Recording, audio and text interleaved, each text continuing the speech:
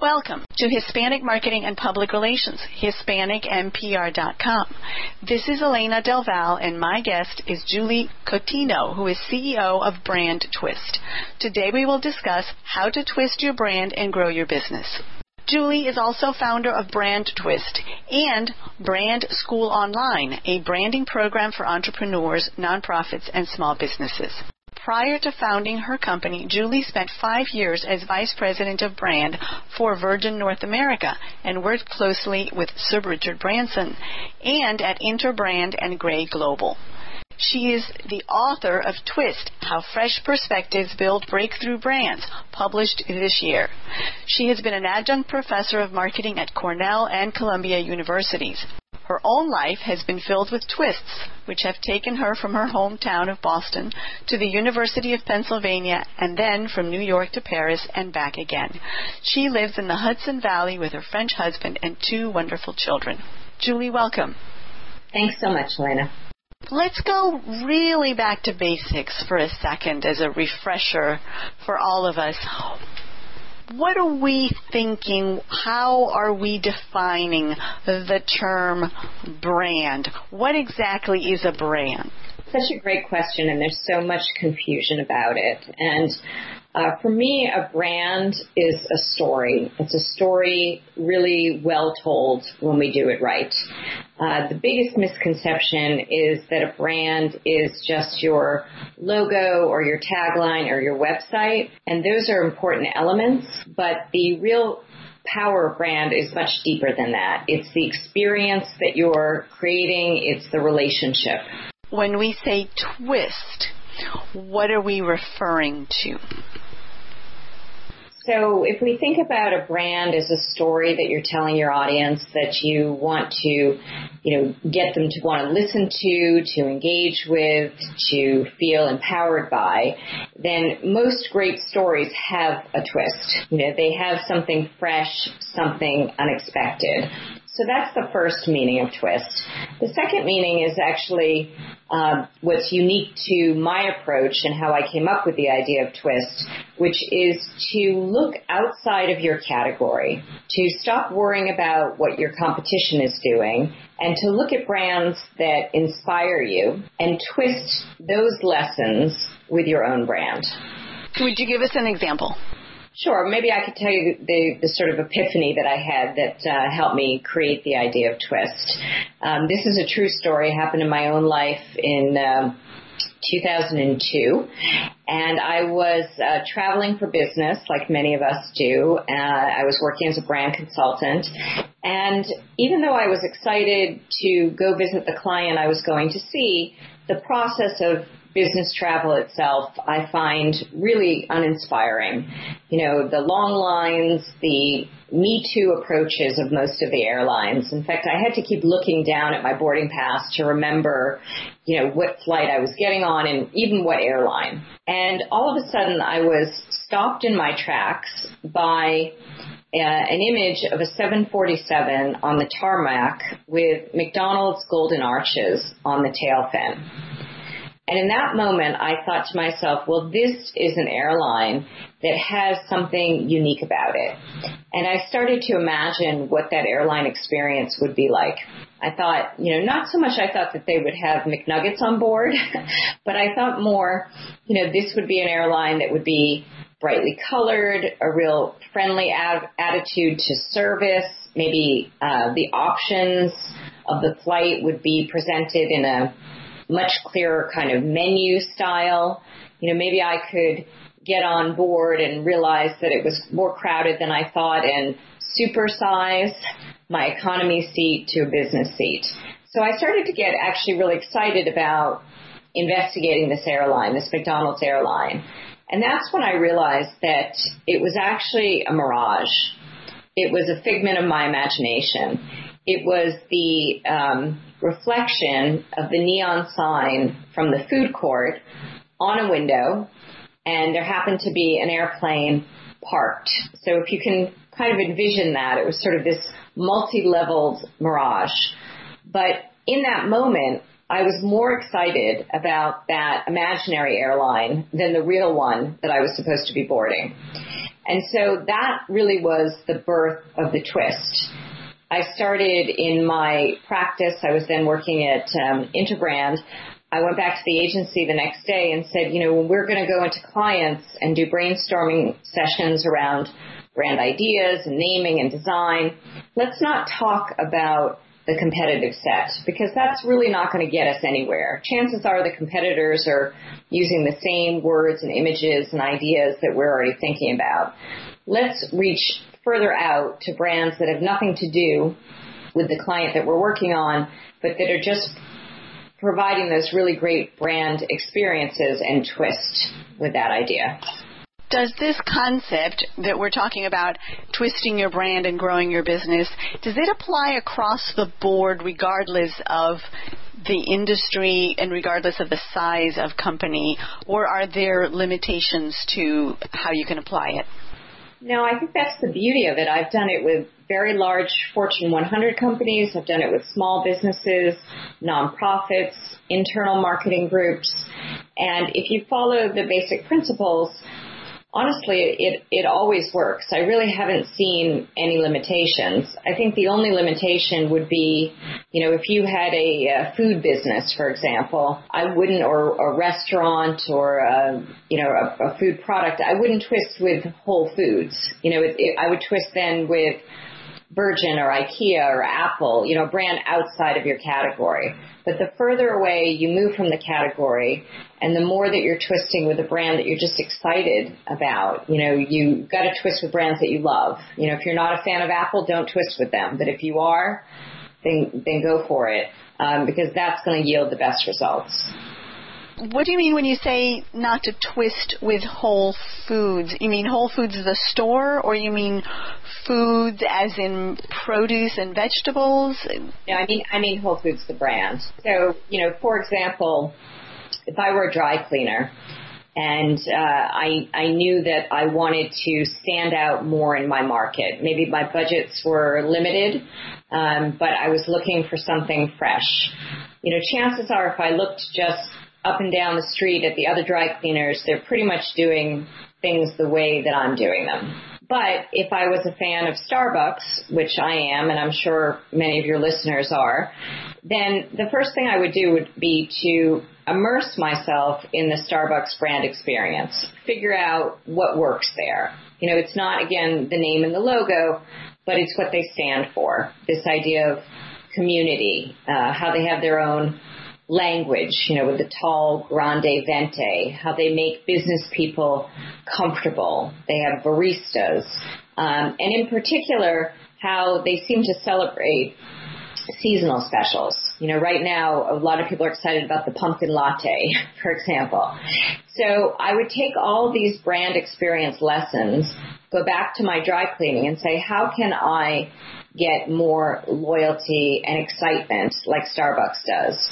And one thing I might decide to do, for example, is say it's summer and I might want to celebrate and have my customers know that there are special things about the summer. So maybe I offer a big menu board, and when people are dropping off their dry cleaning, they could actually order an extra shot of bleach for their summer dry cleaning so that it could be brighter and whiter. And then maybe I do something different in the winter, an extra drop of softener or shot, if I wanted to take the, espresso analogy, an extra shot of softener to make my, cashmere sweaters that I'm dry cleaning feel even warmer and cozier. How do you know which concepts will translate well? For example, in the example that you're sharing with us about the translation from Starbucks to a dry cleaners, how do you know if customers taking in their clothes in for dry cleaning will be responsive to the branding that you're looking at from a coffee shop? Is there some formula that helps you figure out which is a good match? Yeah, I think first of all, it has to be a brand that's out there and doing well. So, you look at a brand like Starbucks, and I think they've proven themselves to be a brand that's attracting a lot of people and a lot of very strong passion. So I would say it's a very strong brand. Secondly, it's a brand that is outside of my category in the dry cleaning example, so I know it's going to give me fresh ideas. And third, I think you never really know if an idea is going to work until you try it. And that's something that I learned from Richard Branson, was this idea of living in beta, perpetually trying new ideas. And if you fail, that's okay. You just need to learn from your failure. So if that idea doesn't work, then figure out, well, why not, and trying something new. And I think in that example, the risk of doing everything the same way and just, maybe competing on price and just constantly lowering your prices because you don't really have anything differentiated, you don't have a twist, in my opinion, is far greater than coming up with new ideas and trying it. You could do that special for a week or two and see if people react to it. And if they don't, then you try something new. Many of the firms today, certainly in the United States, the backbone in many places at the national level are small businesses. And these concepts of trying something new for their branding might be limited by their budget and terms of time and money. So something like that can be a big risk. Actually, I don't think so, because most of my clients and students in my brand school are small businesses. And the beauty of twisting is that you don't have to make huge investments in infrastructure or production. You just have to become aware of brands that already have proven their success in the marketplace and have the mindset to try new things. So, you can, next time you go into a client meeting, try a new idea. You can include it in an email or a blog post. You can do a weekly special. And specifically when you use social media to try out a lot of these ideas, there's very little risk. It's not like you're filming a 30-second television commercial. And I think that small businesses need a twist more than large businesses, because large businesses have the resources to just keep throwing different campaigns out there and spending a lot of money and getting noticed. Most small businesses have to compete with a lot less.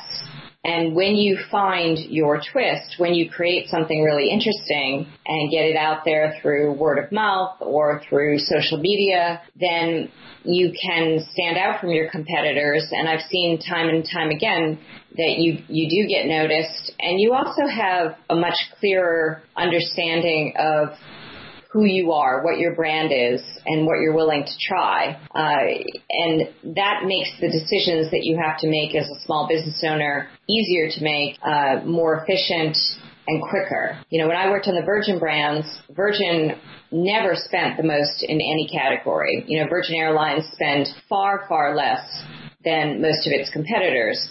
But the advertising and the promotions and even the product experience always had a twist. So, for example, on Virgin America, there's this lighting in the cabin that is purple, and it's got these mood colors that change as you fly from New York to California, for example. That lighting is noticed by everybody who gets on the plane. They take a picture with their cell phone. They tweet it out. All airplanes have to have lighting. So it wasn't actually a significant uptick in spending. It was just being choiceful. It was saying, we're going to question why a lighting on an aircraft has to be, that terrible neon fluorescent color that makes you feel like you're going to get your appendix out.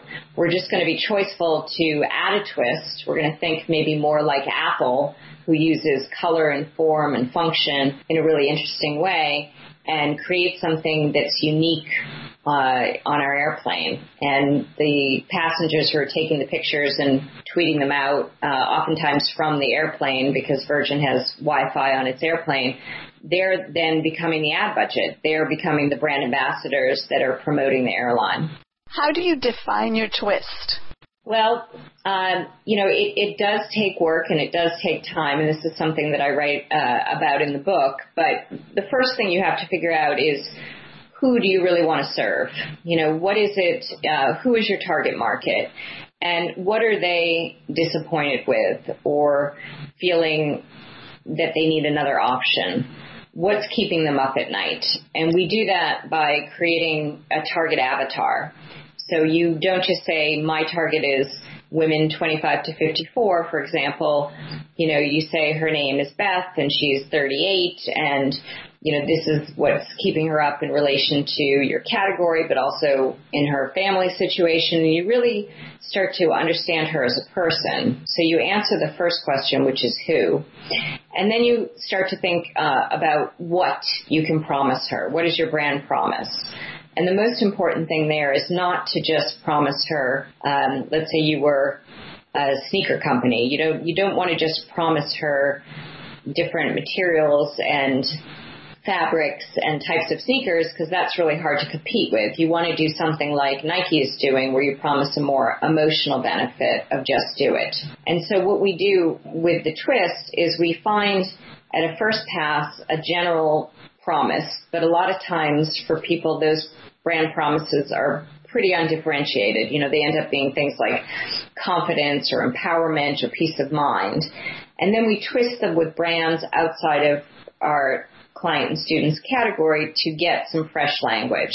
So we answer the who, and then we answer the what, and then we answer the third question, which is the why. And the why is, why should you believe me? And that's where you can also bring in your own personal twist. Maybe there's something in your background or in the founding of your company, or it could also be your point of view twist. What are you reacting to? How is your business different than your competitors to? Or your process twist. How is working with you different than the competitors? But all along, we're sort of operating one foot in our business and another foot looking at other brands for inspiration. So the 4 steps are, let's start with questions, if I'm following you correctly. Who is your target audience? This was the avatar that you were talking about. Yep. What is it that they're looking for that you can offer them different from everybody else?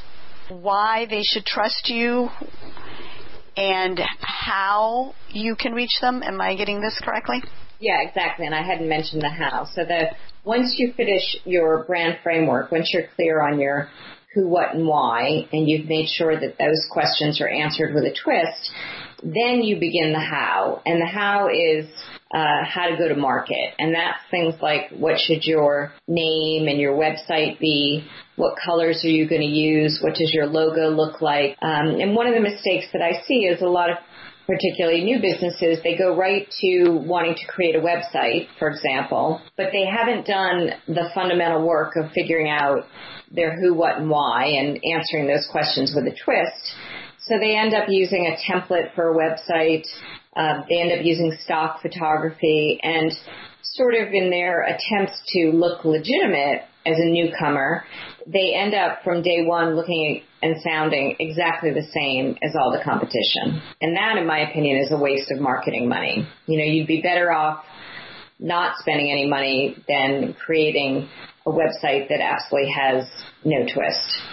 What is the secret, if you will, to finding your twist? It sounds very intuitive, but I think for a lot of people, when they sit down to figure out what their twist is, they may get sort of stumped or stuck, because if you ask a lot of people, for example, who is your target audience? This is one of my favorite questions. Their answer very often is, well, everybody. I want everybody to be my customer. I have the perfect product or the perfect service. And a lot of people have difficulty in establishing this target segment that you're referring to, this avatar. How do you go to that place where you identify, for example, your ideal customer, or at least your primary target audience? Yeah, that's a great question, and that's a very common mistake. But I would say when people say, I want everybody to come, what ends up happening, I want everybody to feel welcome in my business, is that they have such vague and broad marketing that they don't connect with anybody. So you'll say things like, do you want to lose weight? Do you want better accounting services? Do you want, financial planning that you can count on, and no one's going to disagree with those questions, but no one's either going to pick up the phone and rush in to see you. So it's hard work. We do spend quite a bit of time on Brand School on this, and we talk about it a lot in the book. There's a whole chapter to picking your target. But the first thing you have to do is really think about, for example, if you're a business that's been in business for a while, who of all the customers you have are the ones that you felt that really you served the best? Meaning that you enjoyed working with them, because life's too short to work with anybody who gives you a stomach ache. You enjoy working with them. They got a lot of value. They really understood what you were trying to promote, and in a lot of cases, they became your brand ambassadors. They referred clients to you, and really have the kind of courage to narrow down what exactly it was about those people and who were they. And so when we do our avatars, we often base them on real people. It could be a combination of different clients that you've served and you kind of combine them into one person. It could be the client that got away, but while they were sitting in front of you, you thought, I could really help this person, but for whatever reason you weren't able to really connect. But any strong brand needs to have a clearly defined target. I mean, that's to me, not something that's even in question. I think it's just having the wherewithal to force yourself to focus and to be comfortable with the fact that there may be some people that, aren't attracted by your message, but that's okay. When I was working on Virgin, there were people who didn't like the cheeky tone of the advertising, or didn't like to be on a plane with different colored lights, or, a very different plane experience, or might have even be offended, by the advertising. I mean, we said things like at Virgin Atlantic, we had an ad that talked about 9 inches of pleasure, which for some people might feel too sexual and too much of a turn off, but it was actually about the leg room, the extra 9 inches that was part of the leg room. And for the right person who's really going to like that, then they're really going to enjoy the experience, because the whole flight experience, was very cheeky and fun. And if they don't enjoy that, then they have other options. There are many more traditional airlines, and they're probably not going to enjoy the whole flight. But if they did enjoy it, chances are they were going to get done with their flight and tweet about it and talk to their friends over dinner about it and just rave about how different the experience was. So, people tend to travel in tribes. We tend to be friends with people who have similar values. So one of the beauties of really going narrow in your target is you create these deep connections, and then those people help you with your marketing. They become the brand ambassadors, because they use Yelp and TripAdvisor and Facebook and face-to-face conversations and speak on behalf of your brand for you. Are you your brand? Yeah, I think you are in a lot of instances. I mean, we also teach about personal branding in Brand School, and I write about it in my book, Twist, particularly if you have a small business. I think if you have a small business, people have already made the decision, if you're in their consideration set, that they don't want to work with an anonymous corporation, that they want to feel a more authentic human touch. And so I think you have an obligation to let them know more about you. I can give you an example from a recent Brand School graduate who is a kitchen designer, and she has a high-end kitchen designing company. She's done very well for herself, but she felt after a while that there was more and more competition. It was harder for her to stand out and to attract new clients. So she went through Brand School, and we tried to hone in on her twist. And one day we were having a conversation about her homework, and she was getting a little frustrated because it's not easy work. And to change the subject, I asked her what she had done that weekend. And she said that she had gone to a ballroom dancing competition. She's an amateur ballroom dancer. And I said, well, why aren't you talking about that in your branding, on your website? And she said, well, I don't think that ballroom dancing really has anything to do with kitchen design. And I said, well, wait a minute, let's explore this, and if you were a ballroom dancer, I didn't know her very, very well at that point, but I said, I assume that you're graceful and flexible and disciplined, and you pay attention to flow and movement. These are all the things that I associate with dance. And by the way, they're all the things that I would love to have as a kitchen designer. And she's since rebranded under the twist of kitchen choreography. Is that something that works for many hobbies, let's say, because in this case the ballroom dancing, of course, is a hobby for her.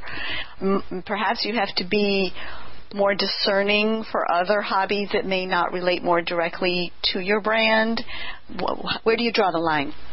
Well, I think they have to relate, but I think it's not so much drawing a line. I think it's more about being open-minded to the possibility of exploring those overlaps. I had another student who was a trapeze fan. She's an amateur. She's a website designer, but in every spare moment, she's an amateur trapezist.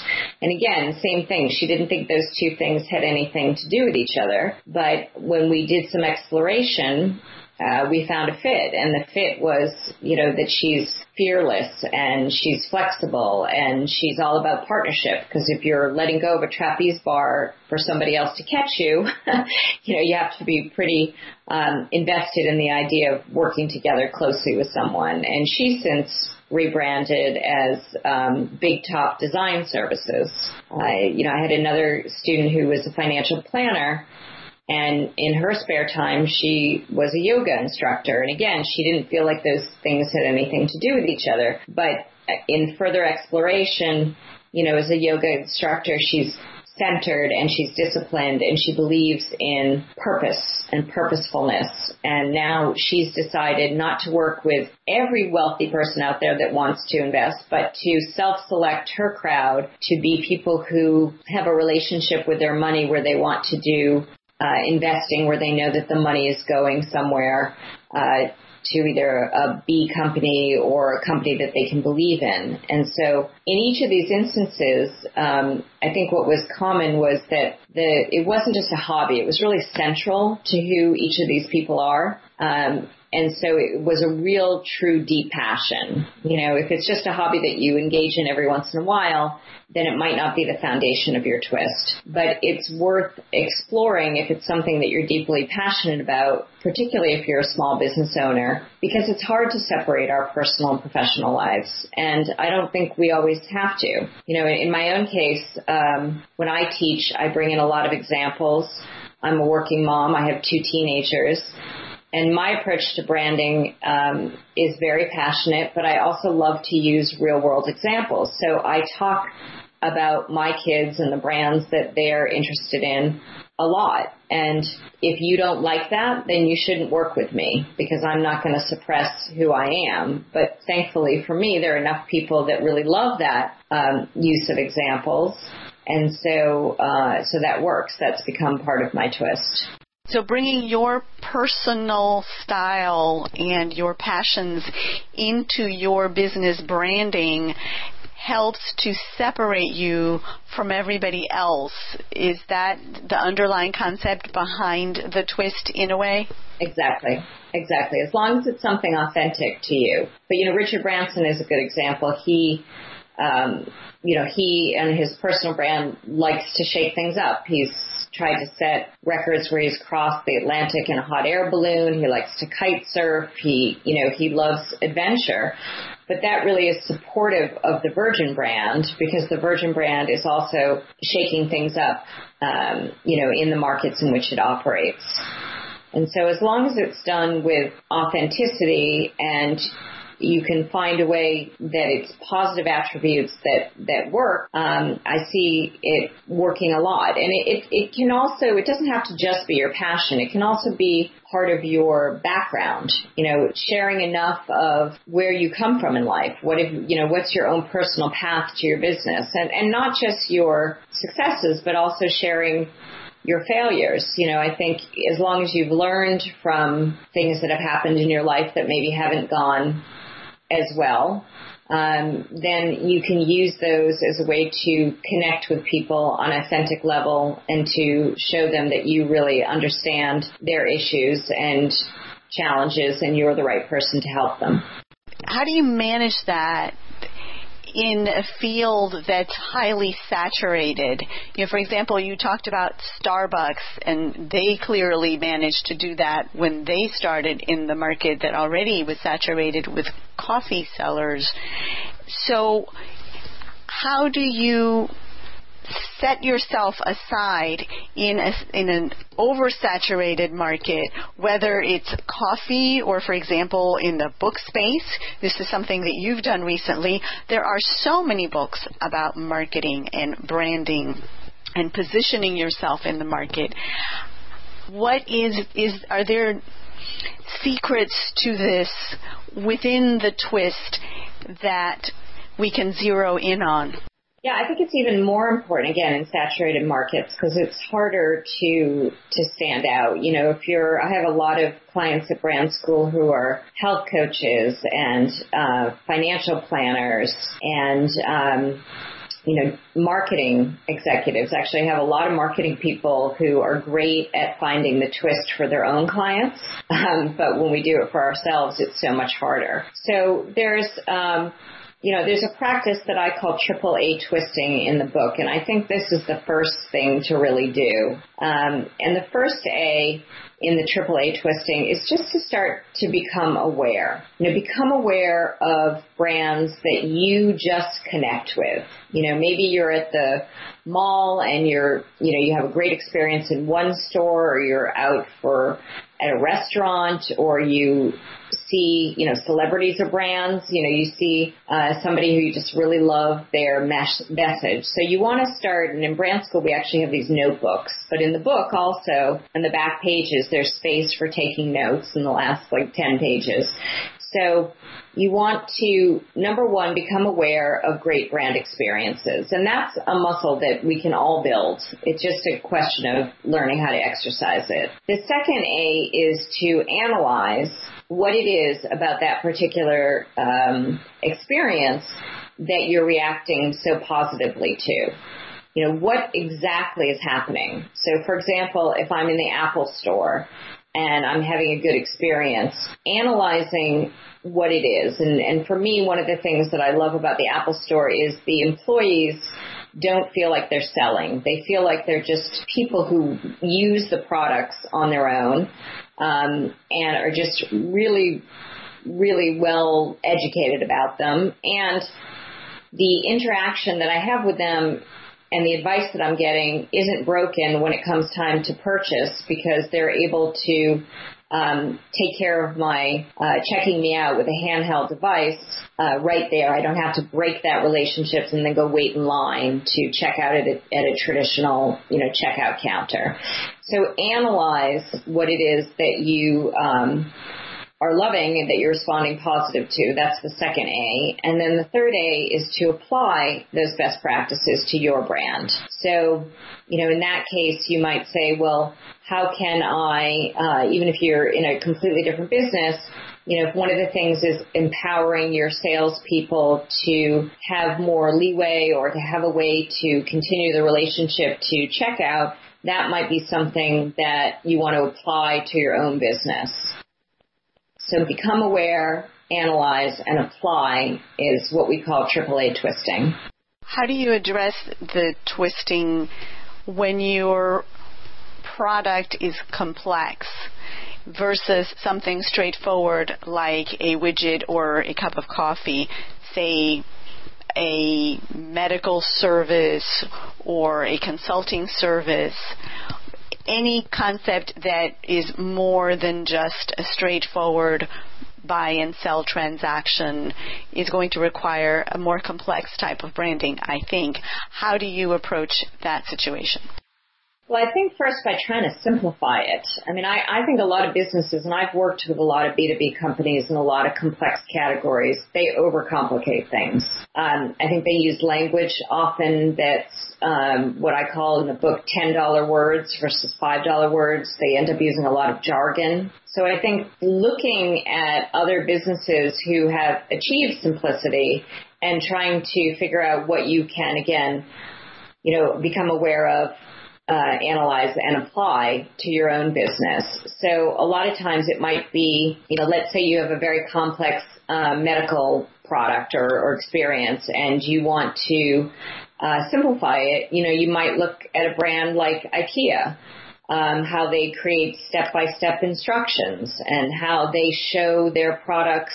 When you go to an IKEA store, they're actually shown in use a lot, or in the catalog. They don't just show you the furniture, they show family around it, and they show how those products really impact people's lives. So you can look at brands that either specialize in simplicity or have taken complicated things and made them simple. I think IBM Watson is a great example.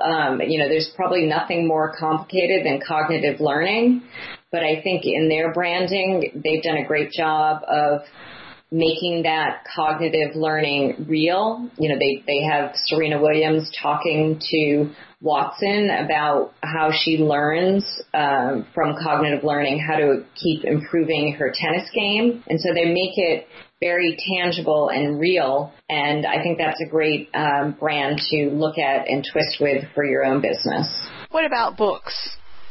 If you're an author of a fiction book, which is a relatively complicated concept to distill the idea of a fiction title into 2 or 3 sentences, which is most of the time all that you're going to get is for someone to look at your cover and the brief description of your book. What do you do to get through all the clutter? Or of a nonfiction book, for that matter? Yeah, well, in my own case, with my own nonfiction book, I don't really think books are a very complicated category. I think you're very right, though, that it's a very crowded category. So how do you stand out? In my own case, in my book and in my branding in general, I use the color purple. And I think in my category, that stands out because a lot of branding books are very sedate and gray and maybe a little touch of red or blue in the titles. So I have a very bright, vibrant color to my book, and I think that's a lesson that I learned from a brand like Tiffany's. When you look at a brand like Tiffany's, they own that color blue, and it really stands out in the category, and it creates the anticipation of wanting to open that box, or in my case, open the book. Or a brand like Starbucks, which over time has gone from Starbucks coffee to just Starbucks to its most recent logo that just has the mermaid and no name on it at all. And so how could you have a very iconic symbol on your book cover that's going to get people to want to open it up and take a read? So those concepts are more of an image concept in terms of the color that you used and the Starbucks logo as opposed to the twist, or are both of these so interlocked as to be the twist itself? Well, color can be a twist. That gets us to the how question, right, that we talked about before. So using different colors and symbols to stand out can definitely be a twist. In the case of my own book, what I also did was I looked at it all starts, first of all, with looking at your category. And one of the things that we do in the beginning of brand school and the beginning of any of my corporate assignments is we try to take off our brand blinders. And the way that we do this is we first acknowledge what are the common overused themes in a category. And a great way to do this is to print out your website and maybe the website of, 2 or 3 of your closest competitors and actually black out with a marker your name and your logo. And then be very honest about yourself. When you look at them all laid out on the table, for example, is everybody using the same color? Is everybody using the same words and headlines? Is everybody using the same images? If they are, then to me that's very clear that you're in a category that's really ripe for a twist. So when I wrote my book and when I started my consulting practice, I looked at what was out there and, what I thought was sort of missing, particularly for small business owners. And I thought that there was a lot of branding advice out there, but you didn't really know how to make it actionable. And so I looked in my own, followed my own advice, and I said, all right, I'm going to look out of my category at a brand that I think is very actionable, very accessible. And I looked at Rachel Ray, the chef. And it's kind of ironic because I don't cook at all. I'm fortunate enough to be married to a Frenchman who's a fabulous cook. But I always admired Rachel Ray as a brand because I think, in her magazine, Every Day with Rachel Ray, and her TV show, she has an approach to teaching people how to cook that I really admire. She'll say things like, the recipe calls for shallots, but if you don't have shallots, just use onions. The important thing is that you get the recipe made. And so I twisted that concept with my own business, and both my class and my book is very interactive and not about perfection. It's really about just trying things and learning.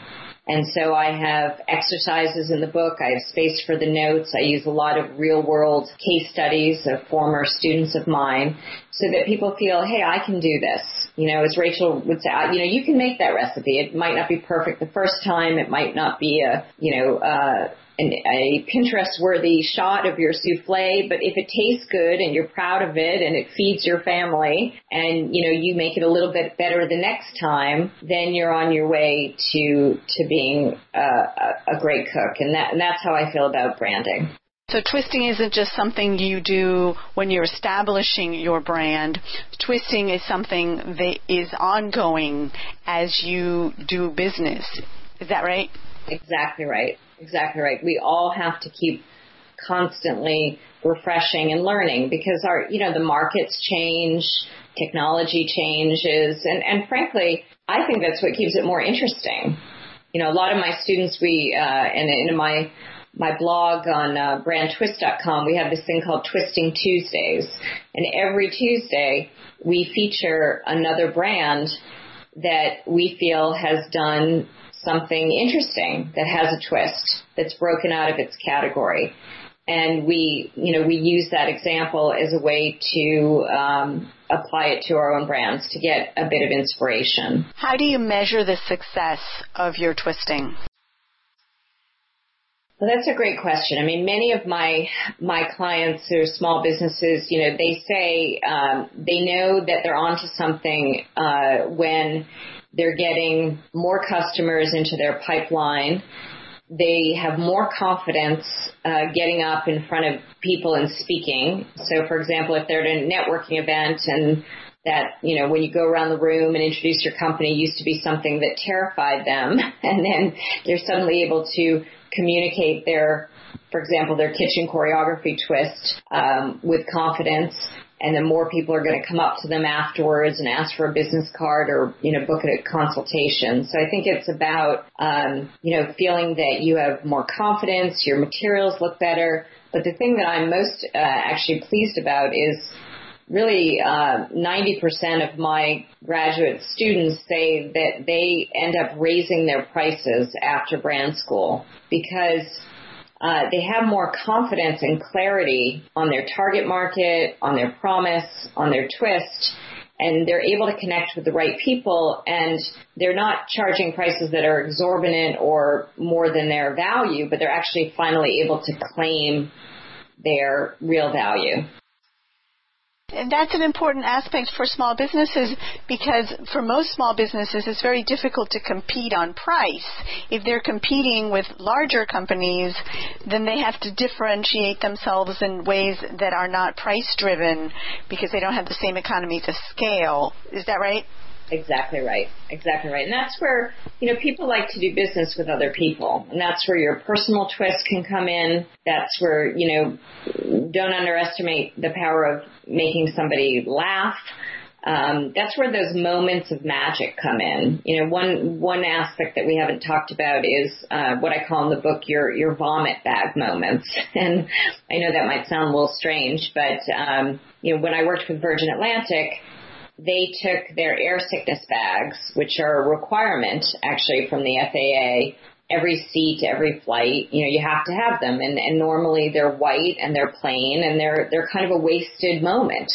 But they took them and made them red and printed this story on them about air travel. When did air travel used to become so awful? First they took away the blankets and then the peanuts, all 7 of them. And they wrap up the story in the end as a way of saying, on Virgin Atlantic, flying will always feel new again. And I love that example because that's something, to your question before, it doesn't cost any more money. You have to have those bags, but you can use them as a branded twisted touch point. Another great example is what Snapple has done. You have to have a cap on a bottle of iced tea. There's no way around it. But what they've done is use that twist, that moment of putting a message or a fun fact under the cap as a way to have a brand experience that feels fresher and different. And now people look forward to those. I don't know if you've ever seen, my kids are always like, oh, did I get this one before? They pass them around. It's part of what drives you to want to buy a Snapple. And so what I challenge my students and clients to think about is, what is your vomit bag moment? What is your Snapple cap? It could be an invoice. It could be a packing slip. It could be an email signature. It could be, this time of year, people are probably thinking, what am I going to send my clients for the holidays, or what do I send referrals to thank them? Don't send them a bottle of wine or a box of chocolate that's just like everybody else. Spend a little more time thinking about what you could send that would be reflective of your twist. So, last year, for example, I sent, because my colors are pink and purple twisted, I sent pink and purple Argyle socks to all my clients. Really didn't cost me a lot of money. But I wrote them a little note that said, I hope 2016 knocks your socks off. And I actually got thank you notes back from clients that said, this is so on brand, that, this has got such a great twist, thanking me for my thank you gift, which was a great place to be in. And again, it cost me a lot less than a bottle of wine would have cost. And how do you know if it's successful? Well, in that particular instance, I had people taking pictures of their socks and sending them to me. I had clients send me emails. I think you get feedback, and whereas when I worked for big companies and we sent things out, we never heard back. And in fact, I know for a fact that a lot of the untwisted gifts just get put in, they get put in the break room or the kitchen. There's bottles and bottles of wine. Go ahead and take one. So you're not really making that connection. What about that concept that they say that any news is good news as long as it draws attention to you? Do you think that's true? If you're twisting and it's drawing your client's attention, but not necessarily in a positive way, is it still accomplishing your twisting branding goal? I don't think so, because I think, again, brands are relationships, and, there'll be moments in a relationship that aren't as great as others, but I think in general you really want to strive for those to be positive moments that reinforce a strong message. You talk about triggers in your book. I think it's chapter 4. You say that you should twist with triggers. What are you referring to? What is it that is going to get your customer to act? I think the biggest thing that we're all competing against, sometimes it's competition, but sometimes it's just complacency. So figuring out what are those things that mean enough to your target by doing the who exercise, by creating the avatar, where you can say, this is really this is a moment that feels very real, that's a trigger for them, that's going to get them to pay attention and to act. So for example, in my own business, sometimes instead of I'll say, instead of in general, do you want to have a stronger brand?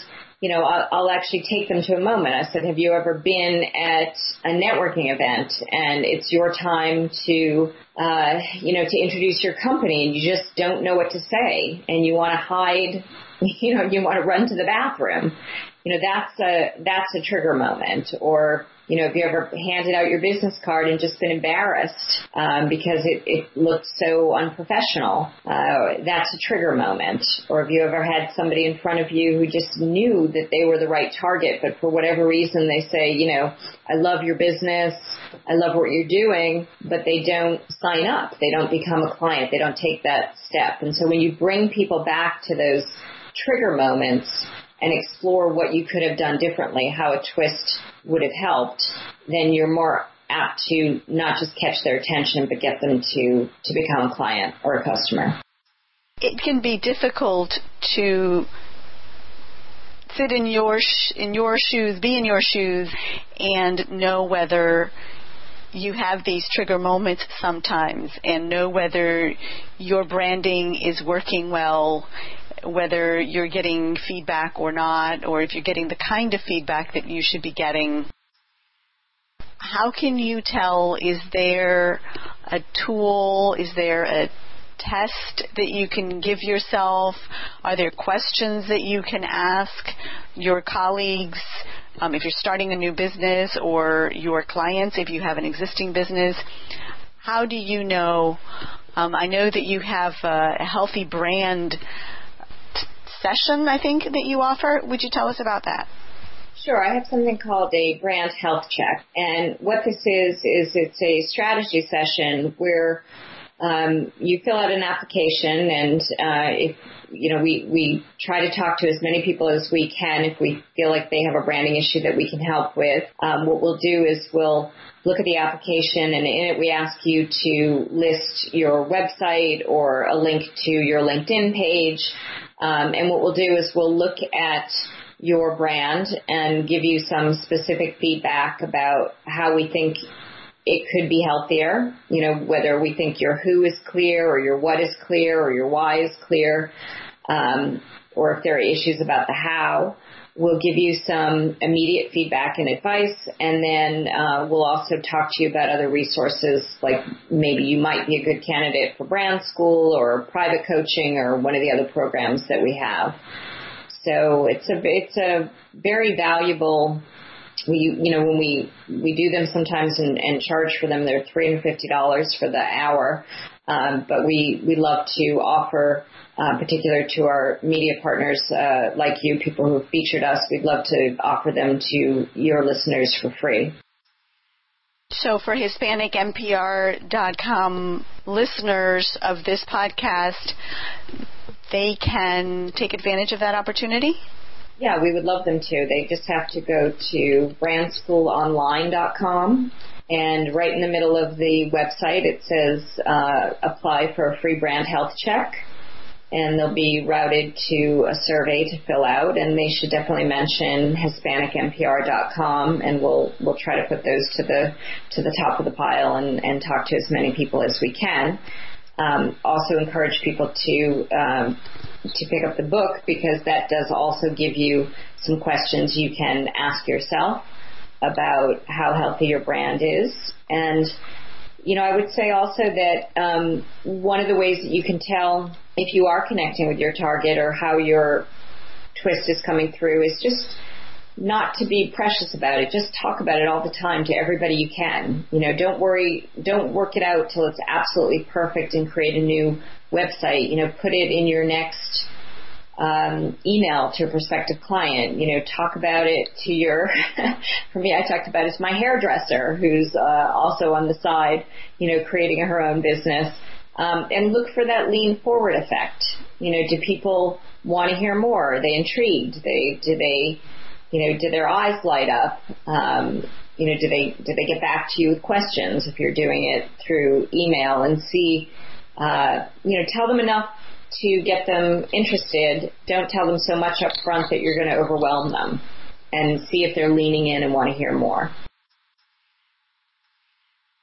To summarize the invite that you've extended to our listeners, they can go to, let me make sure I've got the website address correct, brandschoolonline.com.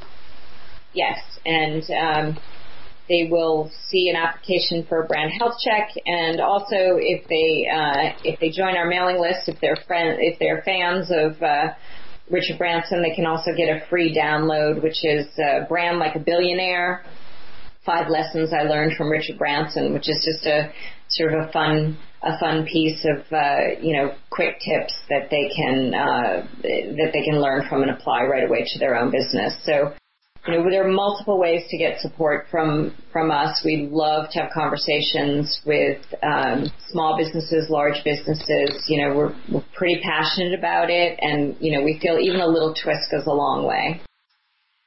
And this brand health session is complimentary, an hour-long brand health session, correct? Yes. Wonderful. Julie, what tips and suggestions would you share with our listeners in parting? Say 3 things as they strive to stand out from the competition that they can take away with them, that they can apply to their business, to their bottom line goals.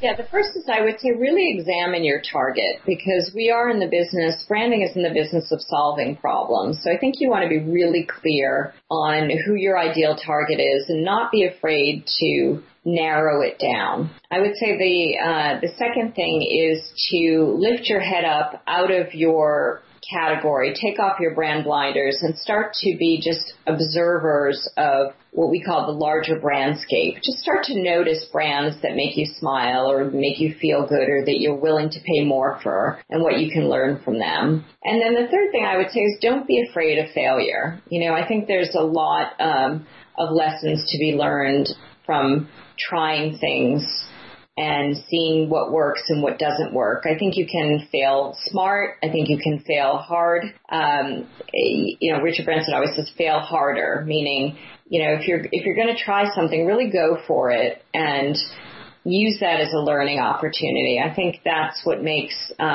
life interesting. I think that's what makes business interesting. And I think particularly for small businesses, you could do it in a way that's very manageable. Try it with a couple of clients. Try it on one promotion. It's not like a large business where it has to go through so many layers of approval and be such a, I'm not talking about taking out a Super Bowl ad, where you're going to be spending millions of dollars. I'm really just talking about constantly being in the situation where you're learning through trying and getting feedback. Thank you, Julie, for joining us from Westchester, New York. Thanks, Elaine. I hope this was helpful, and I really, really enjoyed talking to you. Thank you so much for your time. Thank you. And to our audience, thank you for listening to Julie Coutinho, who is CEO of Brand Twist and author of Twist: How Fresh Perspectives Build Breakthrough Brands, who discussed how to twist your brand and grow your business. Please share your suggestions, questions, and ideas by leaving a comment on the HispanicMPR.com website. If you or someone you know would like to be on the show, you can email me directly at editor@HispanicMPR.com. That's editor@HispanicMPR.com.